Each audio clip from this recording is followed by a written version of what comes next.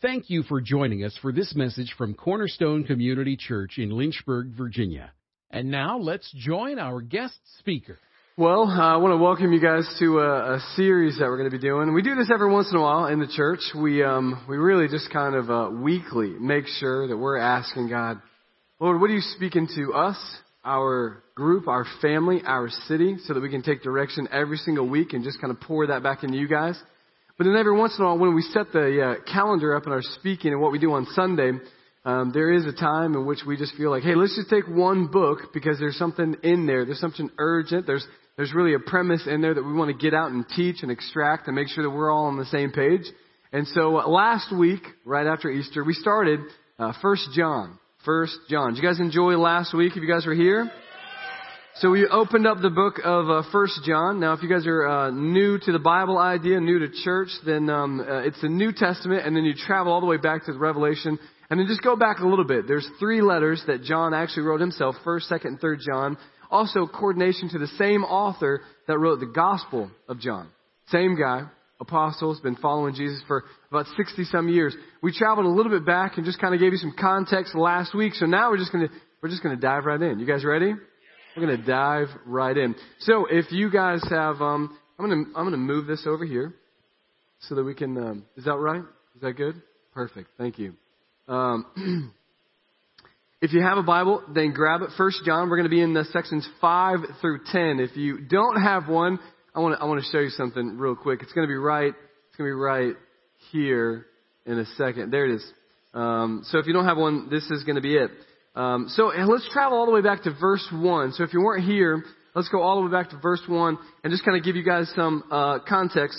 This is what we traveled through last week. That which was from the beginning, which we have heard, we have seen with our eyes, which we looked upon and touched with our hands, concerning the word of life. Verse 2, the life was made manifest, and we have seen it and testified to it, and we proclaim to you eternal life, which was with the Father, and was made manifest, that's obvious, to us. Verse 3, that which we have seen and heard we proclaim also to you, that you also may have fellowship with us. And indeed, our fellowship is with the Father and the Son, Jesus Christ. And we're writing these things, John says, so that your joy may be complete. That was last week. Let's jump into this week, but I'm not going to need your help. Go ahead and go to verse 5. We'll start it off there. And what I need you to do is actually read this with me. There's about 5 verses, 5 through 10. I want you to read it out with me. The proclamation of God's word is so important. The proclamation of God's word is actually what allows us to have faith. It's the hearing of the word of Christ that actually elevates faith. Amen? It's the hearing of the word. So don't just listen. Don't let somebody else speak it. Just read it. Don't try to get your enunciation voice. Just read it so you can actually just get it deep in your soul. Amen? So let's read this out together up on the screen.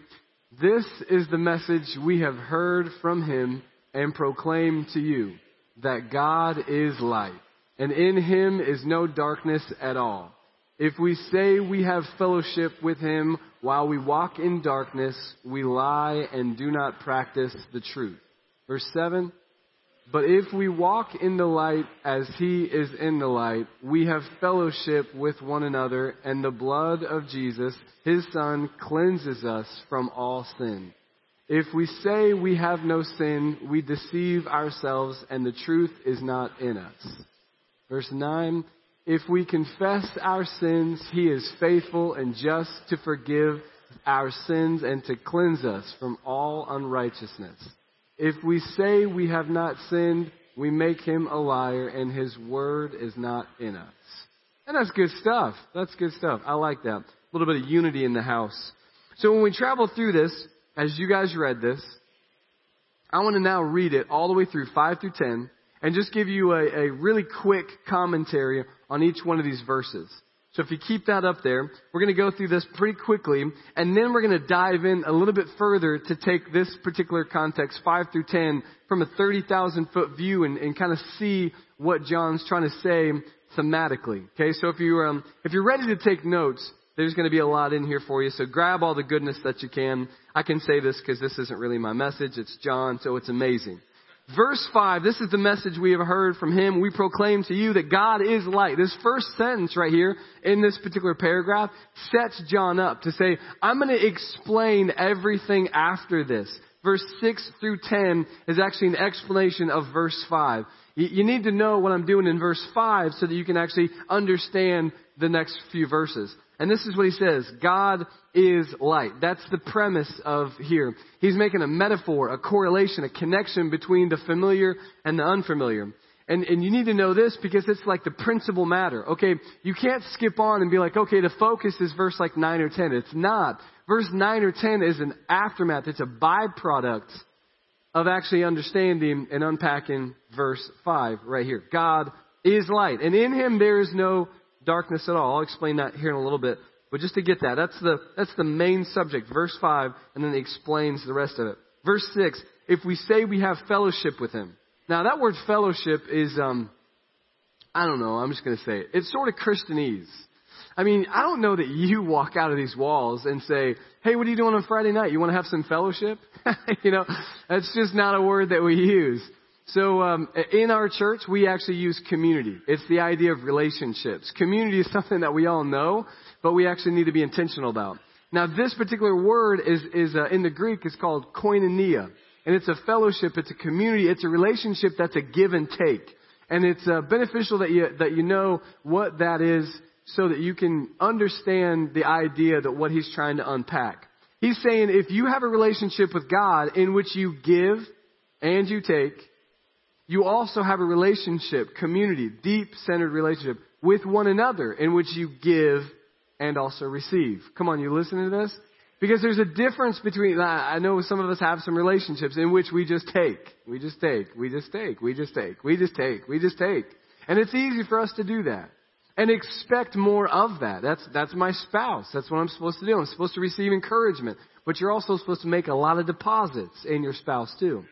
And at the same time, we have to know that you can't have some good friends in the recipient version if you're not a good friend, so that you can actually give that out, showing up in people's lives, encouraging them, serving them, and loving on them. And that's one of the reasons why he says fellowship. This word, it's really important. Koinonia is a two-sided relationship. It's praying to God, but it's also listening. Now, we're good with like, okay, you know my complaints, you know what I'm going through, God, I'm going to let you have it. I'm angry with you today. But when was it just the last time you just stopped and said, well, what did he say about that? And you're like, well, I don't know. That's probably because we don't stop and listen.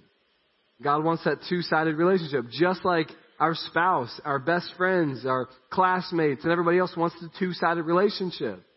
We want to make sure that it's a give and take.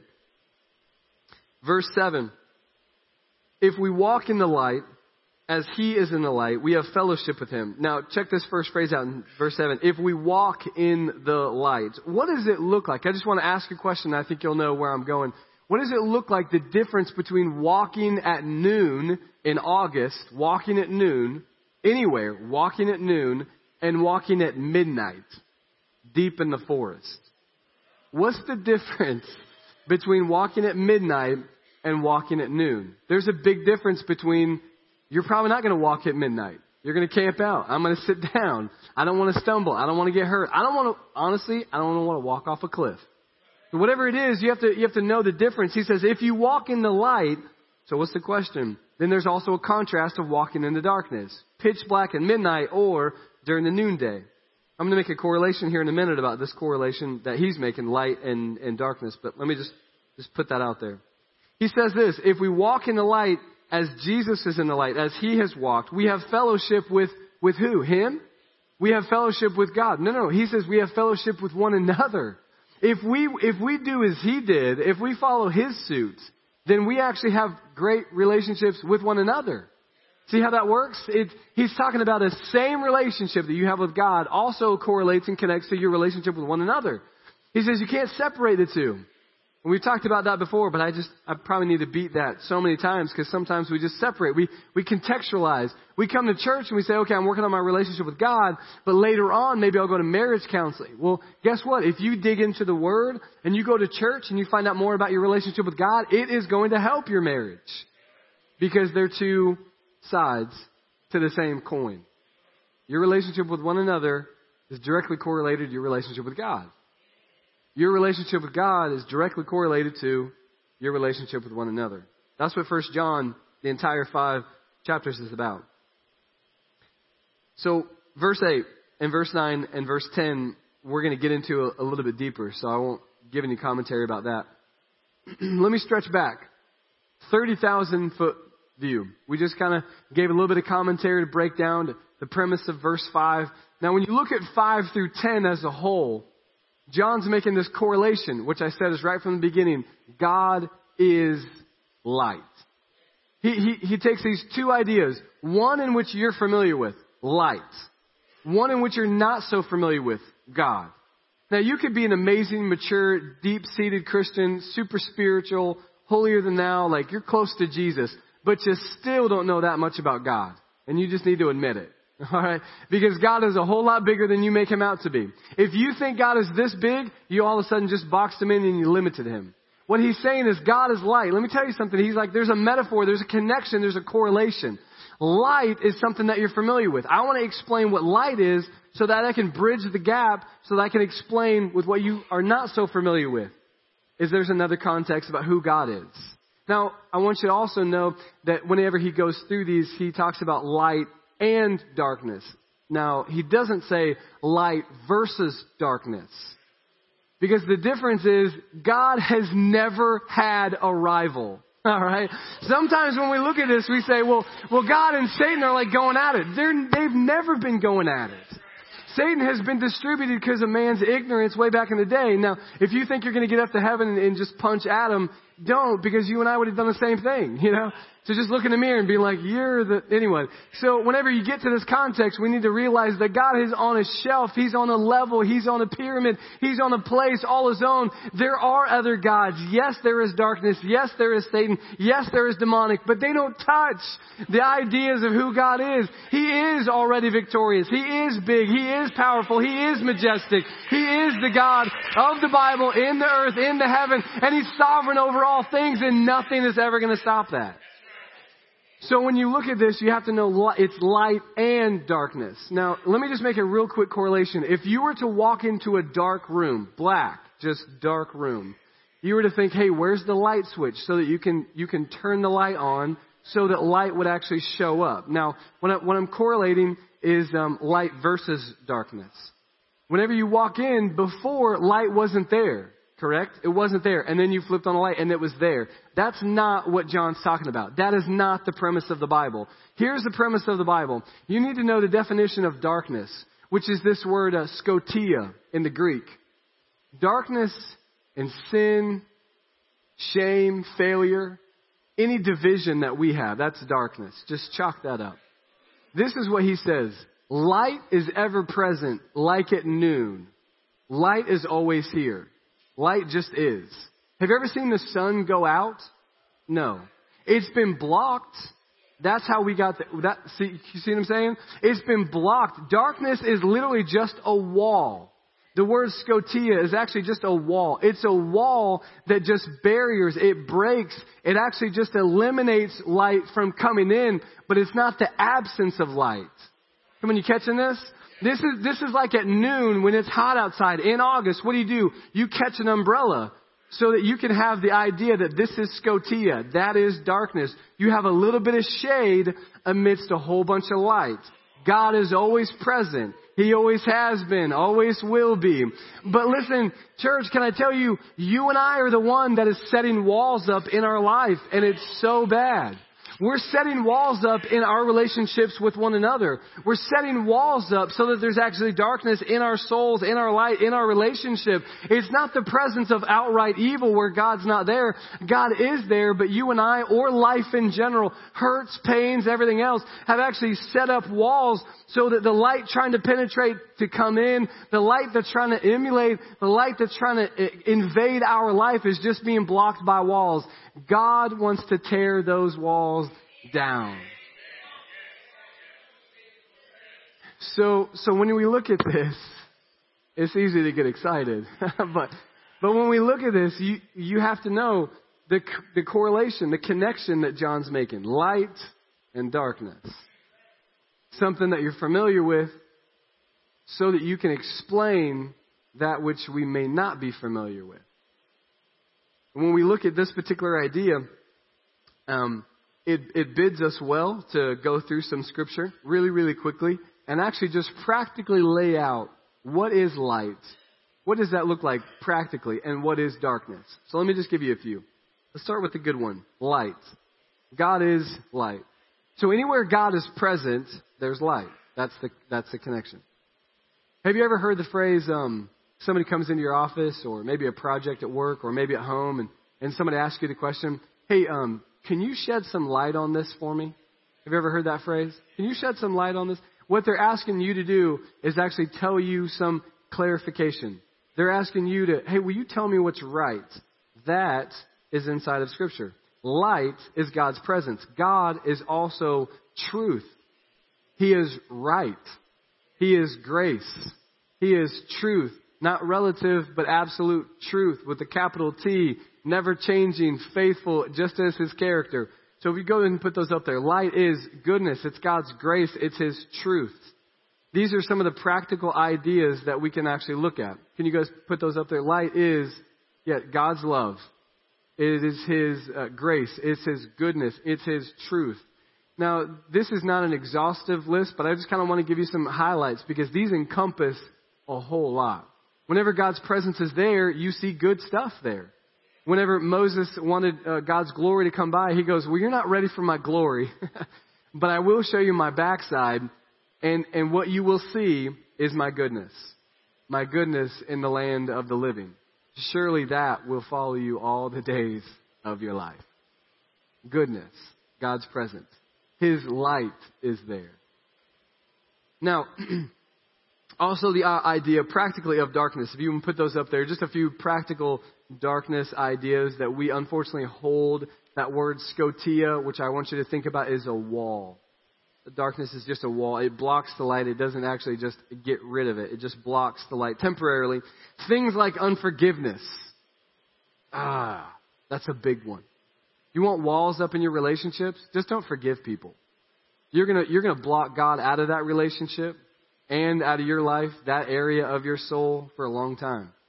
So if you're thinking of somebody right now that you're like, yeah, I totally have unforgiveness. Yeah, totally deal with that right now. Like, just text them. Just don't even listen to me. You can tune out right now. This is more important. Get your phone. Hey, we need to meet, like right now. Or you can just say, hey, remember that thing that I've been holding on to? And they're like, oh, absolutely. I forgive you. I forgive you. I forgive you. Powerful. Breaks down walls. See to it that when that wall comes down, that God's goodness and His truth and His love doesn't invade that relationship. There's going to be freedom of your soul, freedom of your heart to be like, I can actually love you again because I forgive you. The other one is a hurt. Almost every single sin in our life is because we have some sort of a hurt that hasn't been healed. And sometimes you don't want it to be healed. No, I'm holding on to this one. Why? That would be like you getting a broken leg and be like, no, just put a Band-Aid on it. I'm holding on to this one. But good choice. That's way to let him have it, you know? It's like a cancer that just invades you. It's like a gasoline that you want to put on the fire that's only going to put you in flames. I'm not really sure. But biblically, that's what we see it as. We're like, no, I'm holding a grudge. And everyone's like, yeah, you should. He didn't treat you very well. Yes, but have you looked at the cross lately? They didn't treat Him very well, and that's where all that stuff went. So don't punish that person or yourself. That's already been forgiven, complete, and finished. So just say, I forgive you. That hurt is being left over. My broken leg is going to be healed in Jesus' name because He says it is possible. Bitterness is another one. Bitterness. There's roots in our lives. You just got to cut them out. And there's fruits, the byproduct of bitterness that comes out too. You don't even have to tell people. You're just bitter at them. You're like, I know. Because it's the way, it's your countenance. It's your demeanor. Hey, what are you doing here? Well, thanks. Good to see you too. You know, like, where was that? You can just see it in the conversation. So just let go of bitterness. Resentment is another darkness. It's another wall. Resentment and pain. Pain is a little bit similar to hurt, but it's just more prevalent. If I had something going on with my knee and you came up and you poked it And I said, gosh, that hurts. Please stop doing that. The same thing that happens in your life. Can I ask you about a question in which you say, no, that hurts. That's off limits. Don't touch that. Hey, what about this? No. My mom and dad don't want to talk about that. What area of your life, when people poke it, it hurts and you close down? That's a wall. Stop shutting the wall down and let God in. God, you were there in that circumstance. You were there in that situation. You didn't allow it, but you were sovereign over it and you want to heal it. So God, I'm going to break down the wall, and that pain that I just set up to be blocked by everybody else is now you have access to it so that I can actually walk out in some freedom in Jesus' name. Same idea as hidden areas. Hidden areas like sin or just lies. Outright lies. You've been lying for way too long. You've just been keeping that thing a secret because you think, well, I'm just going to tuck that away and it's only going to be for me. It's not only for you. You tuck it away and you hide it, but it's actually affecting other people. It's affecting your relationship with God. It's affecting your worship. It's affecting your prayer. It's affecting your ability to get into the Word. I'm not saying it's affecting your ability to be saved. It's not. That's already done. You put your faith in Jesus and you don't have to work for that. But when you work out relationship, hidden areas are really going to allow some walls to be put up. Amen? 5 through 10. Those are just some practicals. 5 through 10 in John's mind just gets this paragraph, this idea going. Let me just make a big difference, John says, between Jesus and religion. Religion is all about what you do. It's all about making sure that you show up. Hey, I need you to be at church. Why? Because you feel guilty if you're not here. Jesus isn't interested in that. Jesus is interested in your heart. And that's why he probes. That's why he teaches. That's why he talks about the heart of the matter. That's why the entire New Testament is focused right on your heart. Because he says, I want your heart because when I have that, I actually have access to your hands. And then I know when I have your heart, you want to show up to worship because it's not about you. And you're not consuming the matter like, well, what am I going to add to the message today? I hope that they play my song. I hope they turn the music down. I hope they turn it up. I hope there's less lights, more lights. I've got an opinion about everything because it's about me. And once they get my church right, I'll show up. Well, when you have that mentality, there's still areas of our heart. There's still walls that we've put up to say, well, this is how I roll. This is how I ride. This is how I live life. And then we have that access. We don't let anybody else in. And we have a rigid religious idea of who God is. Jesus says, if you break that wall down and you let me come in and you let me have access to it, then you're going to see a life full of freedom. Freedom. Because who the Son sets free, you will be free indeed. I promise you that. And so the difference between what John's trying to write here is I want you to get into the right thinking. Right thinking sets you free to right living. If you're taking notes, write this down. Right thinking. This is a renewing of your mind. This isn't something that you and I do. It's not logic. It's not data. It's not getting the right answers on the test. That's not it. It's actually viewing God and viewing one another, viewing Scripture, viewing life the way God does. How many of you know that God actually looks at you and He looks at situations very differently than you do? It's viewing things properly. Right thinking sets you free to live rightly. And that is the righteousness of God. You don't have to work for that. Religion actually, if you put that back up, just leave that up for a second. Religion actually flips this. They says, you need to live right. You need to do this. Don't do that. Don't do this. Don't do this. Don't do that. Make sure you show up here. Make sure you serve here. Make sure you're in this. Make sure you're in that. Because it's about doing. It's about showing up. It's about the perception. In fact, why don't you just wear a robe? Because that's what religious people do. Wear a robe all the way around. And make sure when you're out in the streets, people hear your amazing, eloquent prayers. Make sure they hear that. And that's exactly who Jesus was talking about. Right living. And then they said from right living, that'll get you, actually set free. That'll renew your mind. That'll get you saved. That's religion. Jesus says, no. Let me renew your mind. Let me actually start with your heart. Let me get inside of your soul so that you can serve in a right motive. You can give with a cheerful heart. You can forgive freely. You can give mercy because you recognize you've received mercy. You can give grace in abundance because you've accepted it freely. You know what love is with one another because you've seen the love of God come in your life. That's right thinking. I want to view this right. You don't have to do anything to be saved. Being saved is a faith. You believe in Jesus. He's not here. He's unseen. He's invisible. He's a departure right now. God, I just believe in you. You're in the right hand. You're praying for him. I believe that. I believe your story is true. I don't have to be right there to touch you like Thomas did. At the same time, faith in your Son is going to set me free to live right here and for eternity. And that actually allows us to have a relationship with God and free relationships with one another. So that we can actually use our hands. We can serve people. We can encourage them. Verse 8. Verse 8. If you put that up there, let me just read it out here. If we say we have no sin, we deceive ourselves, and the truth is not in us. Now, we're probably not going to go around being like, yeah, I don't have any sin. Like anybody's going to ask you, Gary, do you have any sin? You're like, no, I'm good. Cameron, do you have any sin? No. Last time I checked, I'm good. We wouldn't go around saying I don't have sin.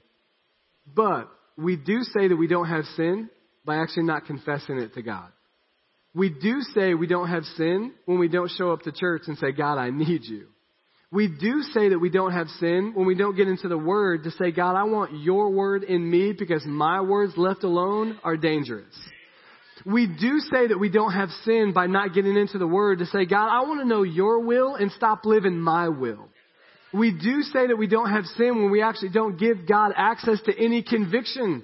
If you've never been convicted of a sin that you know was wrong, that you're in dangerous territory of just walking in this like lukewarm idea. I don't know. I guess I'll go to church if it's good for me. If it's convenient, I guess I'll read the Word. I guess I'll pray a little bit. See, the idea in here is there is such a standard for you to live out that it's absolutely impossible for you to do it. And the only person who did is Jesus. So when you open up this Bible, you realize, man, God, you are so good to me. I can't accomplish any of this stuff. I can't even love you wholeheartedly. I can't love my wife wholeheartedly, and she's amazing. I need your grace to come in. That's confession of sin. God, I can't do this life without you. I don't want to do this life without you. I want to walk the way you did, with purpose, with conviction, with love and grace, and my eyes set on flint for the purpose of what you called me to do. Even though it suffers, even though there's going to be affliction, even though there's going to be dark times and hardships and valleys, I'm going to walk as if you walked. Completely dependent on you. Not independent on my own lifestyle. The ones who don't pray are just the ones who realize, I got this. I'm good. You don't pray much, you just feel like you're your own God. If you don't pray much, you feel like you are your own God. And the God in heaven, the God that created you, is a little bit smaller than you are. And whenever you need him, you'll call on him. But that's not at all the God of the Bible. He says, I created you out of love. Out of love. And it's not an obligation to have a relationship with me, God says. I want my affection for you to turn your affection for me. And my symbol is by sending my son Jesus to live the life, to die to death, to be raised again, so that you and I can be in right relationship each and every day. Verse 9. Banking on verse 8. If we confess our sin. So we just said, hey, if we don't have sin, we realize that we wouldn't outright say that if we don't have sin. But so if we've established that, then we can go on to verse 9. Verse 9. If we confess our sins, he is faithful and just to forgive our sin and to cleanse us from all unrighteousness. Now let me bring this back around. This is not saying that if you confess, then you are forgiven. It's saying you already are forgiven. So why not just confess your sin? Confess your sin because you're forgiven. Jesus has already taken it. Now remember what darkness is. Remember what confession is. That there are areas of your life that are just walls that you want to be broken down. And so I want you to think about this. He's saying, hey, confess your sins. Why? Because you're already forgiven and you're already made right with God. But when you confess your sin, you'll actually see that wall go down, and you'll see the cleansing take place, and you'll see the right relationship being lived out. And so the walls will be taken down because you've already been forgiven. So why not just confess? Confession in the Greek is actually, it's a word called agreement. You're agreeing that this dark place is not you. You're agreeing that what you watch in private that is destroying your marriage is not a part of you. You're agreeing by confessing to God that unforgiveness is not who you are. So don't hold on to it. You're agreeing that bitterness is not a part of you, so just confess it. You're agreeing that anger isn't a part of you, so just confess it. Because you're already forgiven and already made right, why not just confess and be free? Jesus says, I've already done the work. All I want you to do is participate. The light is on. You're the one that might be setting dark walls. And all I want to do is smash them down. So just confess. Live freely. Live openly. Live as you were called to be. Because right now you're bound up like in a prison and it's killing you. In Jesus' name. Thank you for listening to this message from Cornerstone Community Church.